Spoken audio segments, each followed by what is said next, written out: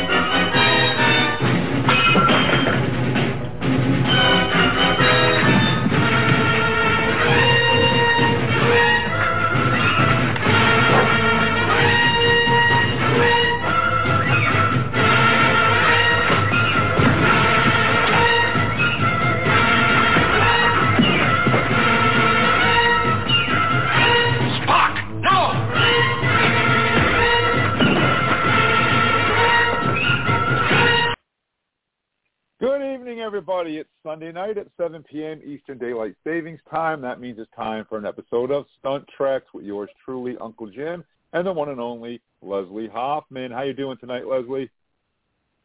Oh, I'm doing okay. Wasn't sure if I was going to be here or not, but it worked out. That's good. That's good to hear. But even if you couldn't be here, we can do the show from anywhere, so that works out good for everybody. We're not going to be talking about Planet of the Apes tonight, actually, and we're not even going to be talking about Star Trek Prime Directive, because Leslie texted me, was it yesterday or Friday? Friday, maybe. Oh, anyways, Leslie sent me a text and said that she had a friend who actually was a visual effects artist, and that she asked him if he would be willing to come on the show and talk with us, and of course, that was a great idea. So our phone number here is 646-668-2433, and if you have any questions for Matt Boardman, please give us a call. Matt has worked on some really great stuff that I think you're going to recognize. He's worked on Star Trek Discovery, and we're going to talk about that. Star Trek Continues, Star Trek Renegades, one of my favorites, Battlestar Galactica, Blood and Chrome, Defiance, which is a TV show I used to watch quite frequently, and, of course, the Orville. So if you'd like to have any questions for Matt about any of those shows, please give us a call, 646-668-2433. And he is currently working on a movie which I'm really quite excited about, because I remember going to see the original at the movie theaters way back in 1986, and I'm talking about Top Gun Maverick, and he's worked on that as well, so we're definitely going to squeeze in for some information about that movie. So without any further ado, I'd like to introduce Matt. Matt, how you doing tonight? Well, we're doing great. Trying to stay out of trouble. Doesn't always succeed. That's the best. That's the best you can ask for, staying out of trouble. So, I'm looking here. I know Leslie said that she knows you. So how did you and Leslie meet each other, actually? Well, I don't know how long ago that was now. It's probably been it's been over 10 years, so probably maybe 12-ish. Well, that's what I was just thinking about that too. Is I don't know if we've known each other for 15 years or maybe not 20, but it's been a long time. Well, as I remember it, back in 2005 when they canceled Star Trek Enterprise, I had, obviously that was a little upsetting that they had canceled the series, and I remember that was sort of a launching period of a lot of Star Trek fan films, and one of those groups was the Star Trek New Voyages group, and I remember being on their forums, on their website at the time, and seeing Leslie comment here and there, and I was like, oh, who is this person? So I clicked on her website, and I was like, oh, I have to help this poor lady with this website. And so I reached out to her and just said, hey, I like to build websites in my spare time. You know, would you be interested? And so that's kind of how that got started. And the other thing that I wanted to say is that a lot of people have dreams of going out to Los Angeles and pursuing a career, whether acting, stunts, visual effects, whatever, and you know, you were working on the fan films, but deep inside you really wanted to come out to Los Angeles and you know, work on how do I say, as opposed to a fan film, you wanted to work on professional films. And right. And I remember that we used to have a lot of talks about that leap of faith, you know, come out, and the worst is that you know, it doesn't happen. The best is that it does happen, and you came out and you followed your dreams. Yeah, it was. Well, I remember there was one. Well, how many times? I think I came out once or twice, and you let me stay with you and took me around to some places. But I just remember coming out here for the time, and it's like there've been a few instances in my life where, you know, you have something, you experience something, and you feel like that is what I was meant to do or where I was meant to be. And the first time coming out here, I just had this feeling that it was like, this is where I need to be. And so it's like, at that point it became, okay, what do I need to do to get out there? And at the time, I wasn't sure. You know, the first couple of times I came out to visit, I just wasn't sure how that was going to happen. And then, you know, life has that way of opening doors for you that you don't expect, and that led to me having an opportunity to come out here and work on a production out here. And so it's I've been out here ever since. Now, Matt, what exactly, for the people that are listening, what exactly does a visual effects artist do on, say, Battlestar Galactica, Blood and Chrome, or the Orville? What exactly would your job entail? Oh, what don't we do? Well, I mean, it's interesting because I talk to people and tell them I'm a visual effects artist, and they're like, well, what does that mean? And it's like, how do I sum this up into something short and concise so that people's eyes don't glaze over and they start to fall asleep while I'm explaining everything that we do? It's a wide variety of things. I think for most people, what they would recognize is the big CG scenes in movies, you know, more recently the Marvel movies, or like Transformer movies, or, you know, any Star Wars or anything like that. The spaceships and stuff like that. That's the most recognizable thing, I think, when people think about a visual effects artist, that they would notice. But we actually, beyond that, we do a lot of other things that people that are in films that you may not know about. Like, for example, I did the first half of the final season of Arrested Development on Netflix, and I did a lot of they're called invisible visual effects, where I actually combine scenes together to make it look like an actor was, you know, two scenes were filmed at performances of actors were filmed at the same time, and they, you know, for example, the editor liked the performance of one actor in one take of the scene, and then they liked everything else from a different take of the scene.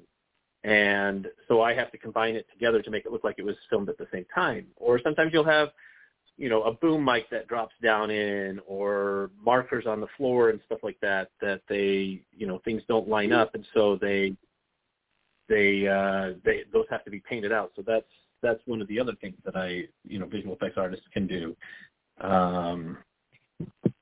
So it's a wide variety of things. Well, since Leslie and I usually end up talking about Star Trek, let's dive right into Star Trek. I noticed that you worked on Star Trek Discovery, the Vulcan Hello, which was the pilot episode. It's a two-part episode, but it was the pilot episode for Star Trek Discovery. And it says here that you were a renderer and a graphic artist on that. So using that as an example, what kind of work did you do on that Star Trek Discovery episode? Well, if you notice, it says I'm uncredited, and that's because, unfortunately, we were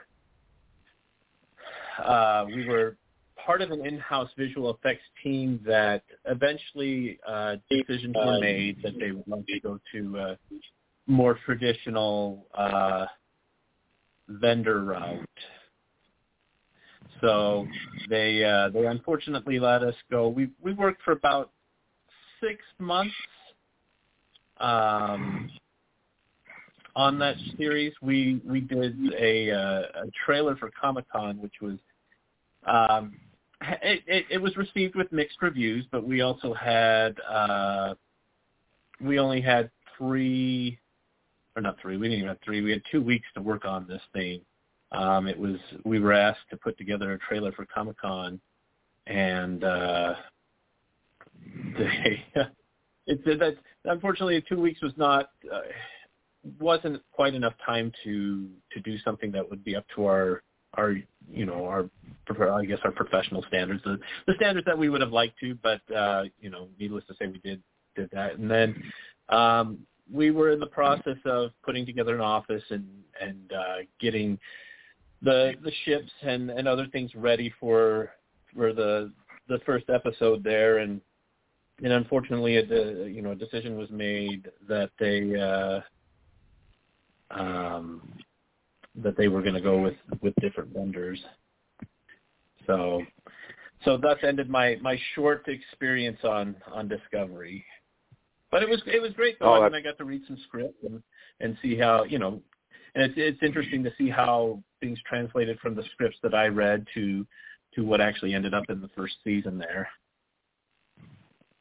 So in that particular episode, what kind of things were you working on in that episode before they went in a different direction?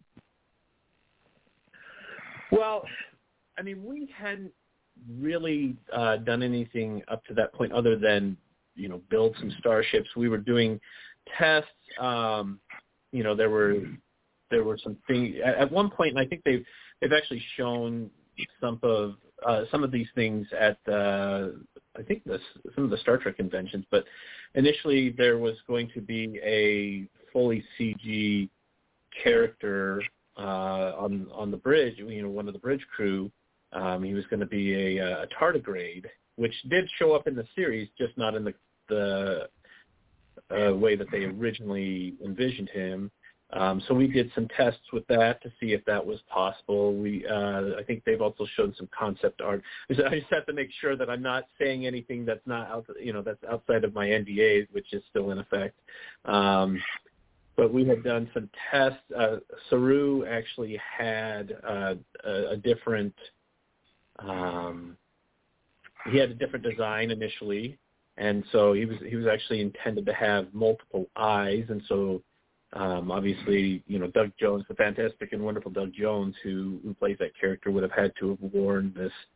I don't know if they were going to have him wear a prosthetic piece that was the shape of his head, or if we would have been adding that. We had some great character animators who did some initial tests of this, but he initially was planned to have 6 or 8 eyes. And then, the two in the center would have been his own eyes, but then they would have had CG eyes for the rest of his head. And so, and it's all things they test out and just to see how practical that is to do.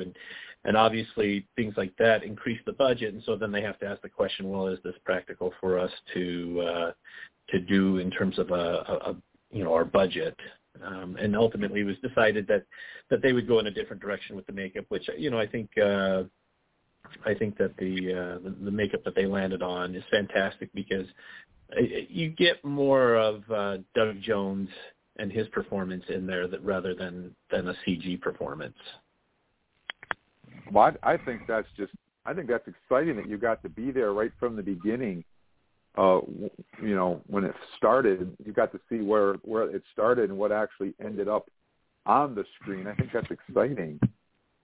So let's move. Okay, so let's move into some other Star Trek projects I see that you've worked on. These are what are referred to as fan films. I noticed that you worked on quite a few episodes of Star Trek Continues here, and Star Trek Renegades. Star Trek Captain Pike. These are all Star Trek fan films. It says, Captain Pike, you were a visual effects supervisor. On Renegades, it says you were a visual effects artist. And Star Trek Continuous also says you were a visual effects artist. So what kind of work did you do for the fan projects versus what you actually were doing for Discovery?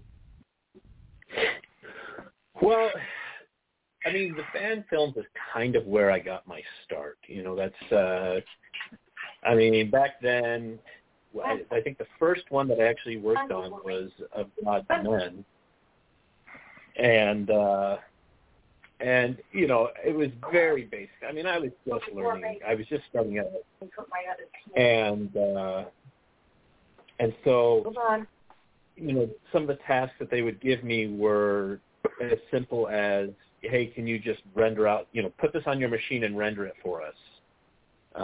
Because, we didn't have access. A lot of visual effects companies have render farms. Now they have companies who are actually dedicated to that, where they have machines that you can pay to use and have it render out your CG work. But back then, that wasn't an option, and so it was just us using our home computers. And so we would try to spread that around as much as we could. And, I got to do a couple animations here and there, CG animations, for things like Star Trek Continues. I mean, I worked on every episode of that, and it ranged from, I did all the handheld phasers, and I did all of the transporter effects for that series. I had the opportunity to do a CG shot in the final episode where we're, there's an establisher shot of San Francisco, and I had some shuttles coming through and everything, and then I'm trying to think of what else from that. Oh, I would say probably to me the most impressive thing that we were able to do is there is an episode called The White Iris, and in that particular episode they have Kirk on a holodeck, and he's kind of revisiting some of the women from his past, and it was all shot entirely on green screen. And at the time, he had another artist that was supposed to have put together some of these green screens for him, and that artist just, I think, had other work obligations that prevented them from being able to do that. So Vic Mignonia and I sat down in a matter of 48 hours, a couple days, and we knocked out all these green screen shots in that episode. So it's a wide variety of things, anywhere from CG animation to compositing, putting people in front of people who are filmed in front of green screens and putting backgrounds back behind there, doing little effects like the phasers, and I think that's kind of been my experience. I did do some modeling, some not like I was walking down the runway modeling, but some modeling of starships and sets on some of these as well. So it's kind of funny to go back and look at that stuff compared to where I am now as to where I was back then. And I look back then and I'm like, oh gosh, it's a little embarrassing, but we all have to start somewhere, right? Well, I think Star Trek Continues is a fantastic web series. I think Vic and his crew did a really good job of capturing the feel of Star Trek, and I think they're very well done, actually. I mean, obviously they're not Star Trek Discovery caliber, but they're really, really good. Yes. So, well, that's the thing that I really appreciate. Yeah, I really appreciate Star Trek Continues because the storytelling feels right in there with what you would expect from the original series of Star Trek. A lot of those episodes were sort of a morality play, and holding a spotlight to societal issues, and I think that they captured that with a lot of their episodes. But I mean, outside of that, they also, they were very. They did a great job of capturing that aesthetic, from the sets to how we did the visual effects. Things could look a little modern, but they still wanted it to be grounded in what it would look like, with the abilities that they had back then. So, just a little bit of twist of the screw there on the visual effects, but at the same time, wanting to capture that feel of the original series back in the 60s. Now, how closely did you work with Vic on Star Trek Continues, or were you at a computer studio somewhere else and he was somewhere else? How did that work? Oh yeah, it was all done from home. Oftentimes it was just Vic calling me up on the phone saying, "Hey, I've got these shots that I need your help with," or we've got a certain number of transporter shots, and the transporter shots, those are pretty standard fare. It's a matter of it's the same procedure and the timing and everything like that of getting the effect that washes over the character as they transport in and out. But yeah, it was usually with Vic. It was a phone call, kind of setting things up, and then he would check in periodically to see where I was at with things. And then the one particular episode, the White Iris, we actually were on a Skype call where I was sharing my screen with him so that he could see exactly and give me real time feedback on what he was seeing and so that was a neat experience just because I can't even tell you the number of shots, but it was quite a few shots. That we knocked out in just a short. Consider 2 days sounds like a lot of time, but it in reality it's a short amount of time to do as many shots as we did. So that in and of itself was pretty impressive that we were able to do that. In talking with him on the final episode, he would share a few things with me here and there, and I had a couple thoughts that sort of made it into, I think it was more or less, I was kind of thinking along the same lines that he was, and I said, hey, wouldn't it be great if we had this musical cue here or there? But typically, that as a visual effects artist, you don't quite have that that much level of input other than what you bring to the screen.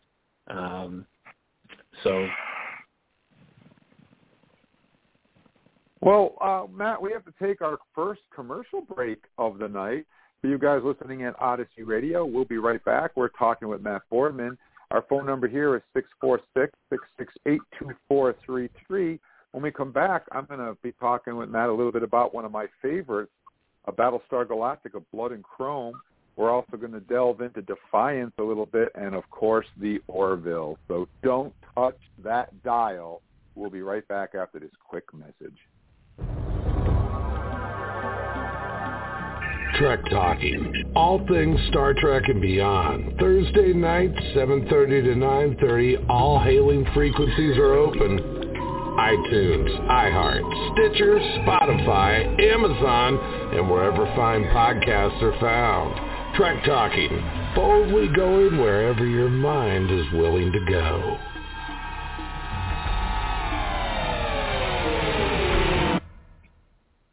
And welcome back to Stunt Treks with Uncle Jim and D. Leslie Hoffman. We're talking with Matt Boardman, visual effects artist. Our phone number here, once again, is 646-668-2433. And Matt, back in 2004, the Sci-Fi Channel put out a reimagined version of Battlestar Galactica. They followed it up with a movie called The Plan and a short-lived TV series called Caprica. And then they put out Battlestar Galactica, Blood and Chrome. And Battlestar Galactica, Blood and Chrome is the one that I happen to like the best, that told the story about Commander Adama as a Viper pilot. So would you talk a little bit about Battlestar Galactica, Blood and Chrome, and what you did to make that show come to life?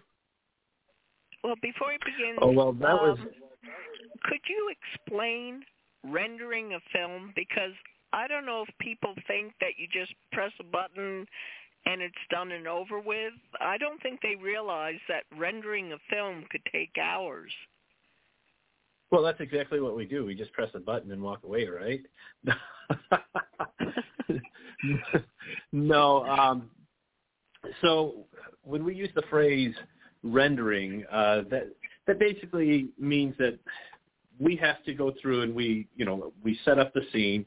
One of my jobs was on that particular series was we had our CG artists, and they would do the animating and the lighting and everything like that. And then they would then pass that file off to us, and we would go through and make sure that all of the models being used were the approved models, the latest version of that model.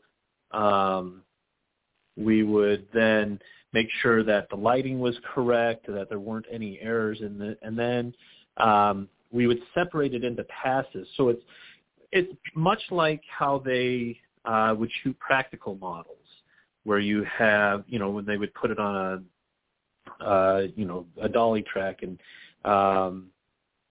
they would go through the same sort of pass, just with, they would do a key lighting pass, where that, if we're talking about spaceships, it would be your sunlight, and then they would do what they call a fill light pass, which is a light that's not quite as bright, but comes from the opposite side, but fills up part of the model. And they would do a matte pass, which was when they would turn off all the lights except for the backdrop, so that they could then use that to optical print the model out from the background and put it behind a space background or whatever, or put on top of a space background. So, but the process of rendering is that once we have that all set up, then we have to tell the computer to write out each frame individually, and then so in a sense, you press a button at that point and you kind of sit back. But each scene can take minutes to do. It can take hours to do, depending on how complex the scene is. Whether there's a lot of reflections, machines have gotten faster, processes have gotten faster. So, but things like reflections back then, they would up your render times, and you could go anywhere from 30 seconds a frame to 20 minutes a frame to an hour a frame, just depending on what the complexity of the shot was. And so that's where the benefit of having a render farm comes in, meaning you have multiple machines that their whole purpose is to just take a frame and write it out and create that file to be used. So I don't know if that sounds more confusing or if that helps explain it. Well, I just wanted to point out, like I say, is that when someone says, "Oh, I rendered I'm rendering the film," or "I rendered a film," as you just said, maybe it takes a second, but then again, it could take hours to do what you need to do. Oh yeah. Well, I remember reading in a magazine back around the time that Star Wars Episode 3 came out, and I forget exactly who it was. Maybe it was Rick McCollum who was talking about the visual effects in that particular movie, and he mentioned that had they rendered out those that opening sequence where you're over Coruscant there and the battle and everything, had somebody at home rendered that out by themselves, it would have taken months, if not maybe a year or a year. It would have taken a really, really, really long time for somebody to do on a single computer. Because if you think about it, if you have 10 frames that you want, or if you have 100 frames that you're rendering out, and each one takes 10 minutes to render, that's a fair amount of time to render that out. It all adds up, and you find ways to make things render faster, to shorten that time and still retain good quality. Because obviously, the lower you set your settings, you risk lowering the quality of what you're working on, or what you're, the image that you're producing. It definitely can be a lengthy process, and that's why sometimes when you watch a show or a movie, you might catch some visual effects that aren't quite up to the same look, feel, standard, polish as some of the others. And typically what happens there is that a request for a change is made last minute before delivery, and there's just not enough time to render out, to have the computers write out those files and have somebody combine them all back together and make it look nice and integrated before the deadline. Right. Wow. That sounds like a lot of work. Interrupt Jim. Before we run out of time, we're halfway through, or more than halfway through. Personally, I'd love to hear what you did with Next Generation. Well, that was actually a really, really fun experience for me, because I grew up watching The Next Generation. My first introduction to Star Trek was the animated series back in the 80s when they would play the reruns on Nickelodeon. And I don't think I was, back then, I don't think I was really aware of what I was watching. Just that I thought that it was neat. And then I remember probably was 87 when the first season of Next Gen was airing. I happened to be down at my grandparents' house, and my uncle, who's only a few years older than me, happened to be watching Star Trek, and it was the episode Skin of Evil, which is, the episode where Tasha Yar dies. And that was my first Next Generation episode. And then, again, I had no idea what this show was, but then we went on a skiing trip with Cub Scouts later that year, and we were staying at our Cub Master's house that he grew up in, and they happened to have Star Trek on, and it was the episode, I guess, I don't know if you want to call it controversial episode, but it's the episode where they blow up the guy's head, and just thinking how cool that was, but then I didn't come back to it until a few years later when they were about in the end of the fourth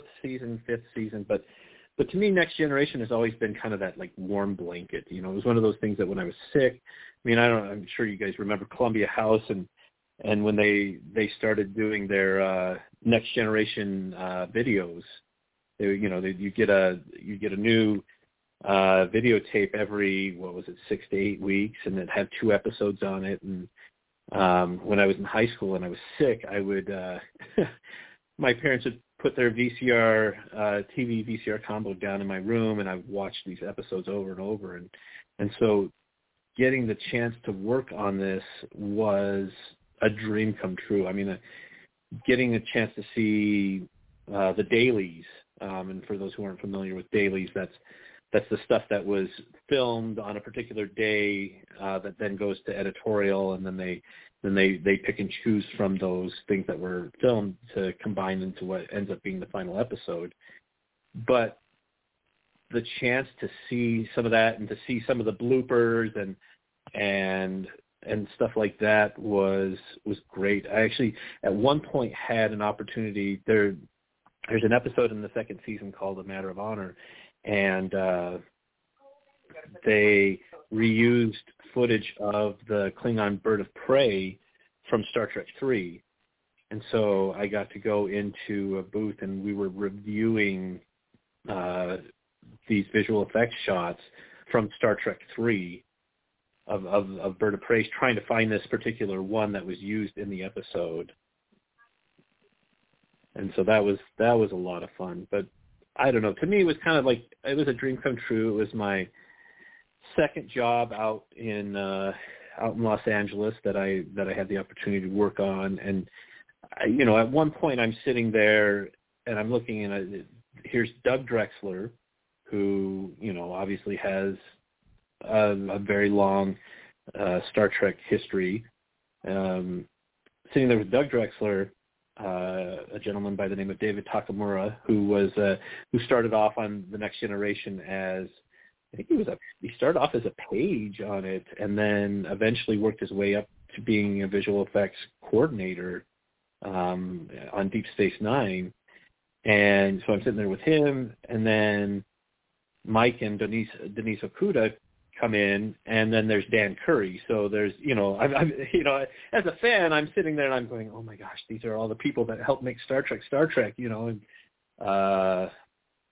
that was a lot of fun. Oh, you're working with the cream of the crop. I mean, you just named Yes, all. exactly. I mean, oh yeah, exactly. It's so interesting when you start working with people whose names you've seen in the credits of shows that you've enjoyed, and it's just, it's just, I don't know, you just feel very blessed. You feel very fortunate to have that experience, and to be able to work on something that, is important and has been near and dear to your heart for most of your life, makes it even that much more special.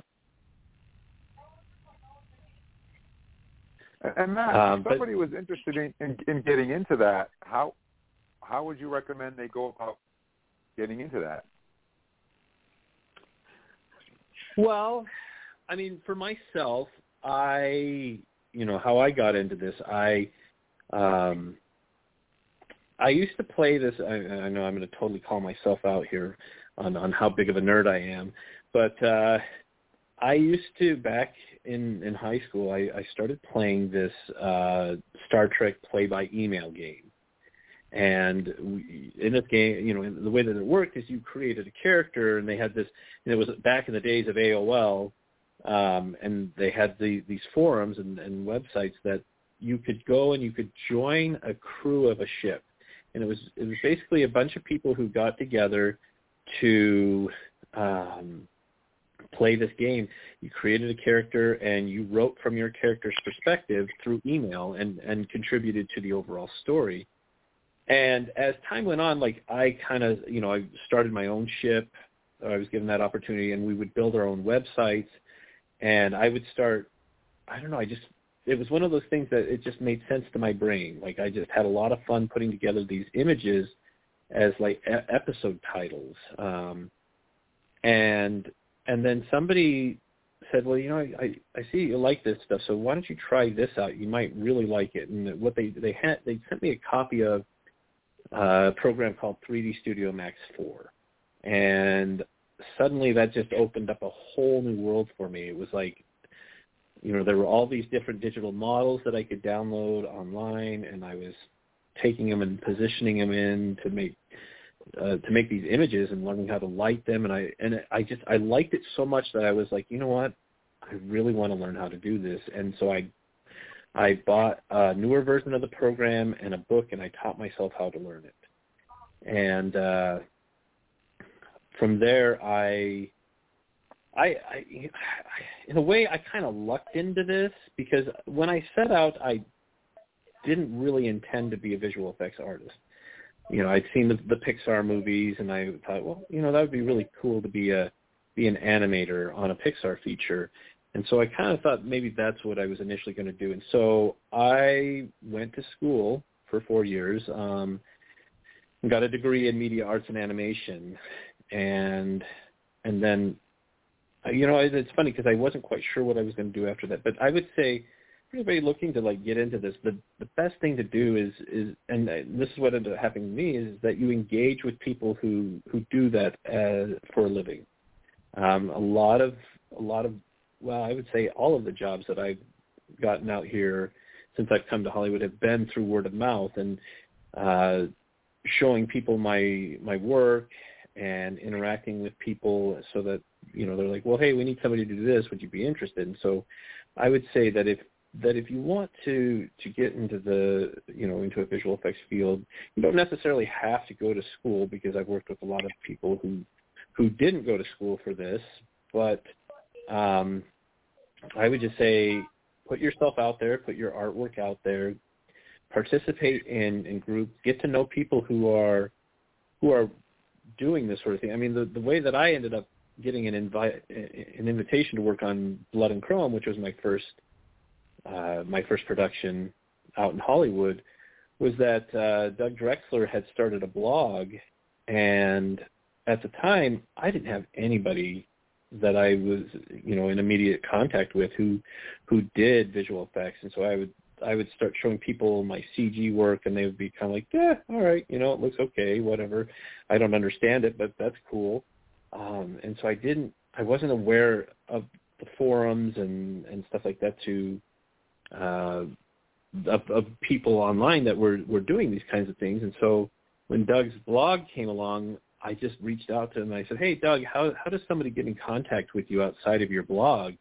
And within 5 minutes, he had emailed me and said, hey, Matt, Doug Drexler, what can I do for you? And so I just said, hey, look, I don't have anybody to talk to about CG or anything like that, and I'm just wondering, can I send a few things to you? And I mean, I don't expect you to tell me how to do them, but maybe just kind of point me in a direction so that I can figure them out. And so that as time went on, he would write stories on his blog, and it would inspire me to create something, and I would send it to him, and he'd end up posting it on his blog, or using something on his blog. And so at the time that they started doing Blood and Chrome, when they first got started, they needed a render assistant, and he sent me an email saying, hey, we're in need of a render assistant. Would you be interested in coming up to Los Angeles? At the time I was living in Michigan, so that was a pretty big jump. And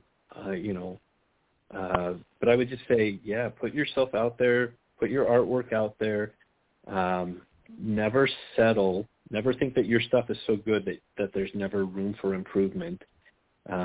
Be willing to accept critiques of your work, and understand that, the difference between a genuine critique and somebody's opinion, and be an active participant with people who do this stuff for a living, because you never know when they will, you get that opportunity that they'll invite you to do something. And the other thing I would say is, don't be afraid to take a risk. Don't be afraid to take that jump or that leap when the opportunity is given to you, because I've seen a lot of talented people who I think would do very well as a visual effects artist professionally, but they don't because they're afraid, because they're established in where they're at and stuff like that. And I can't blame them, because I'm a freelance artist, and there definitely has not been a whole lot of job security in that sense, because you go from project to project, and you can have gaps between projects unless you happen to work for one of the visual effects houses out here, and then it's more like a 9-to-5 job. But yeah, just don't be afraid to take those risks. Wow, that's good advice. Very good advice.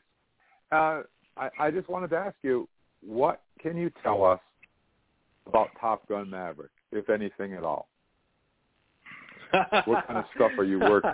What kind of stuff are you working on? Other than it is fantastic.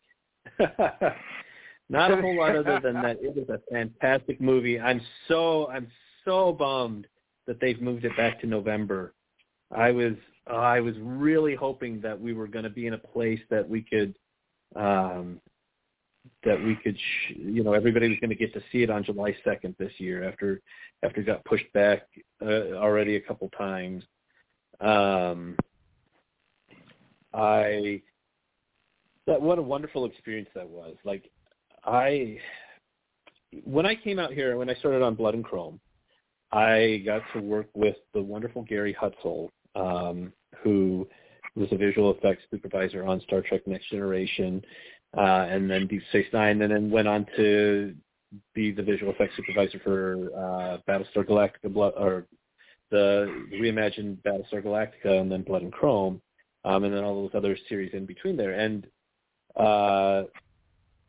Gary was fantastic, and I miss him dearly. I'm so sad that he's no longer with us, because Gary liked to push the envelope and things, and he was really big on the in-house team and selling us as a package deal on how to get good visual effects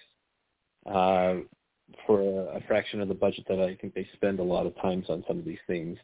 And so one of the things that was great about that, and I think I got a little spoiled, is that we were a big part of the process of making Blood and Chrome happen. When I came out, or when the first time I saw a rough cut of the movie, I mean, it was all filmed in front of green screen. Every part of that was filmed on the same sound stage. And I think I counted it. I think we go to like 11 or 12 different environments, all filmed on the same sound stage. And I had a hard time, like, I don't know, this doesn't make sense, because you couldn't see, there was no backgrounds. It was all green screen. It was the acting and then green screen. I mean, this was the first time I'm like, I don't really quite comprehend what's going on.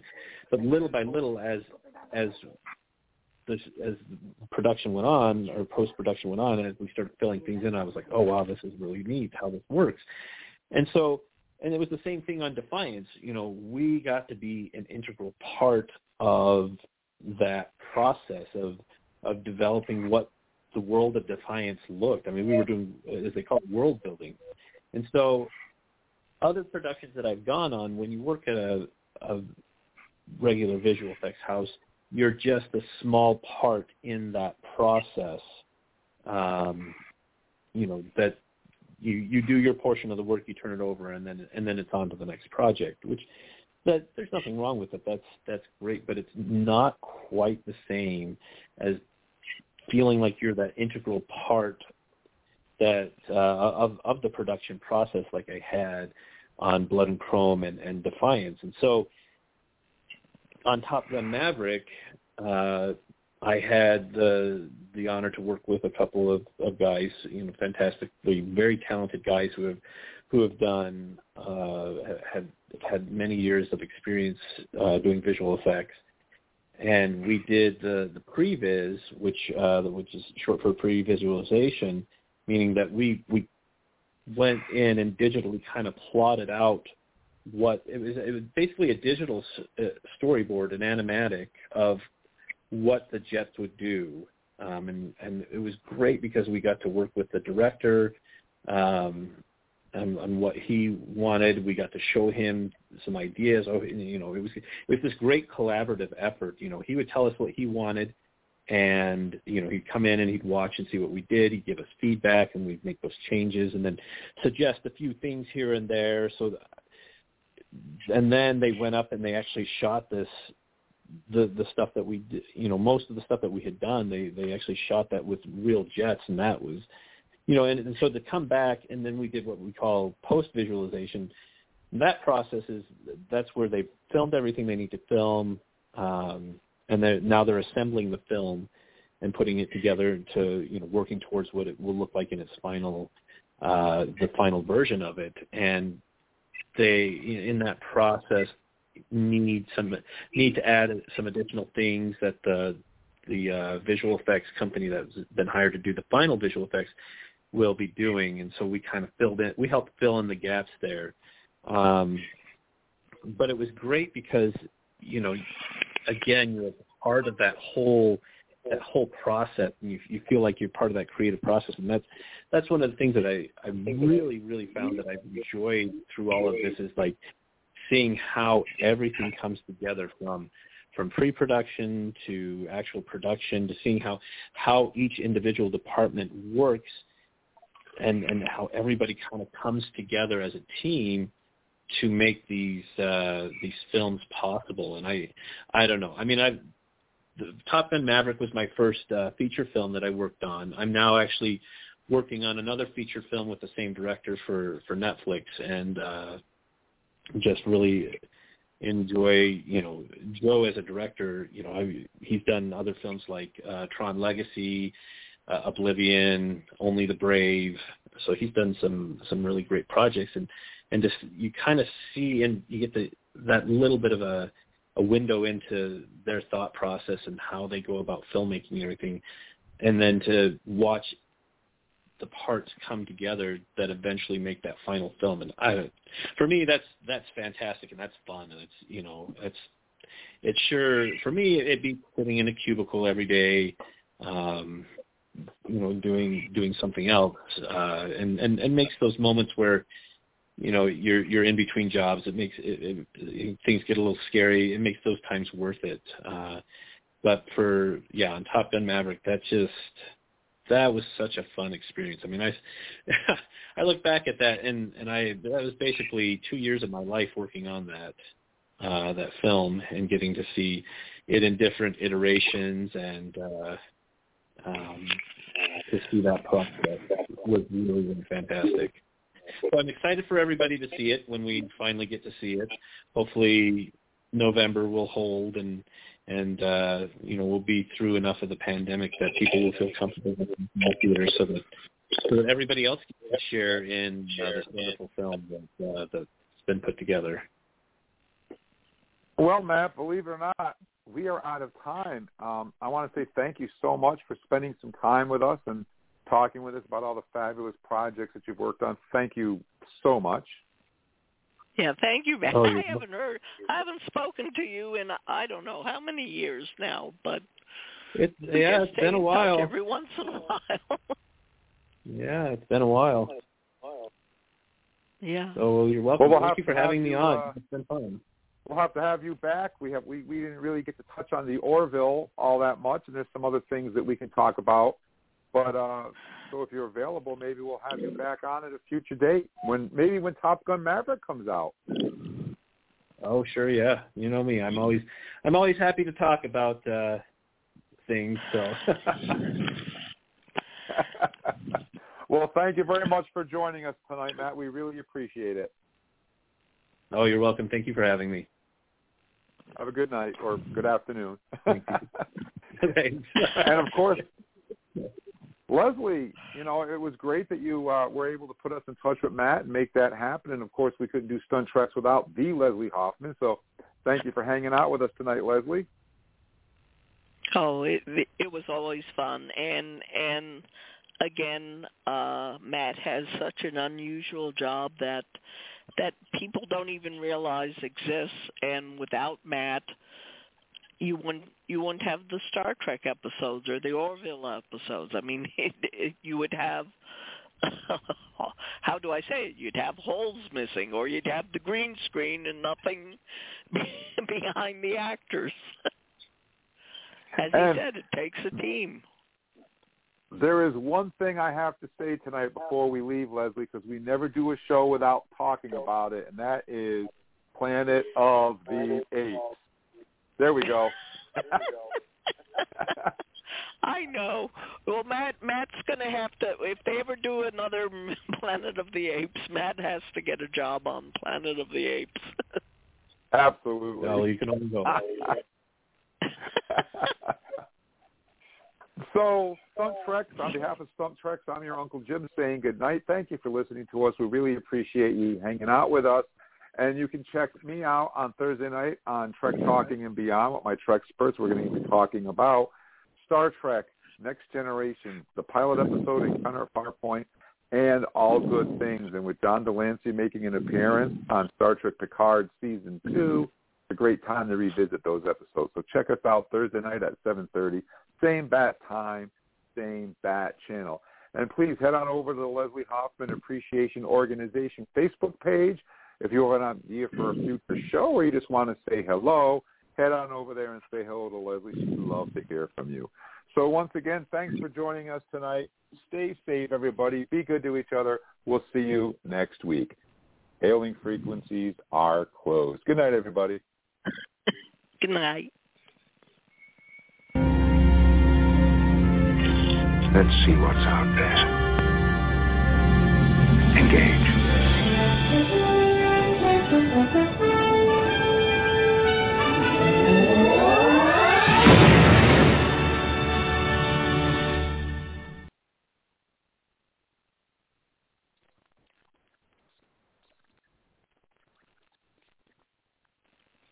It is Ryan here, and I have a question for you. What do you do when you win?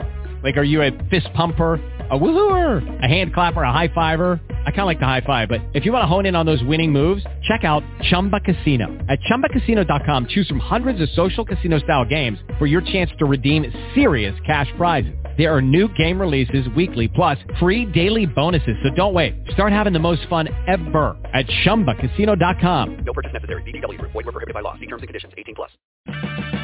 Purchase new wiper blades from O'Reilly Auto Parts today and we'll install them for free. See better and drive safer with O'Reilly Auto Parts. Oh, oh, oh, O'Reilly.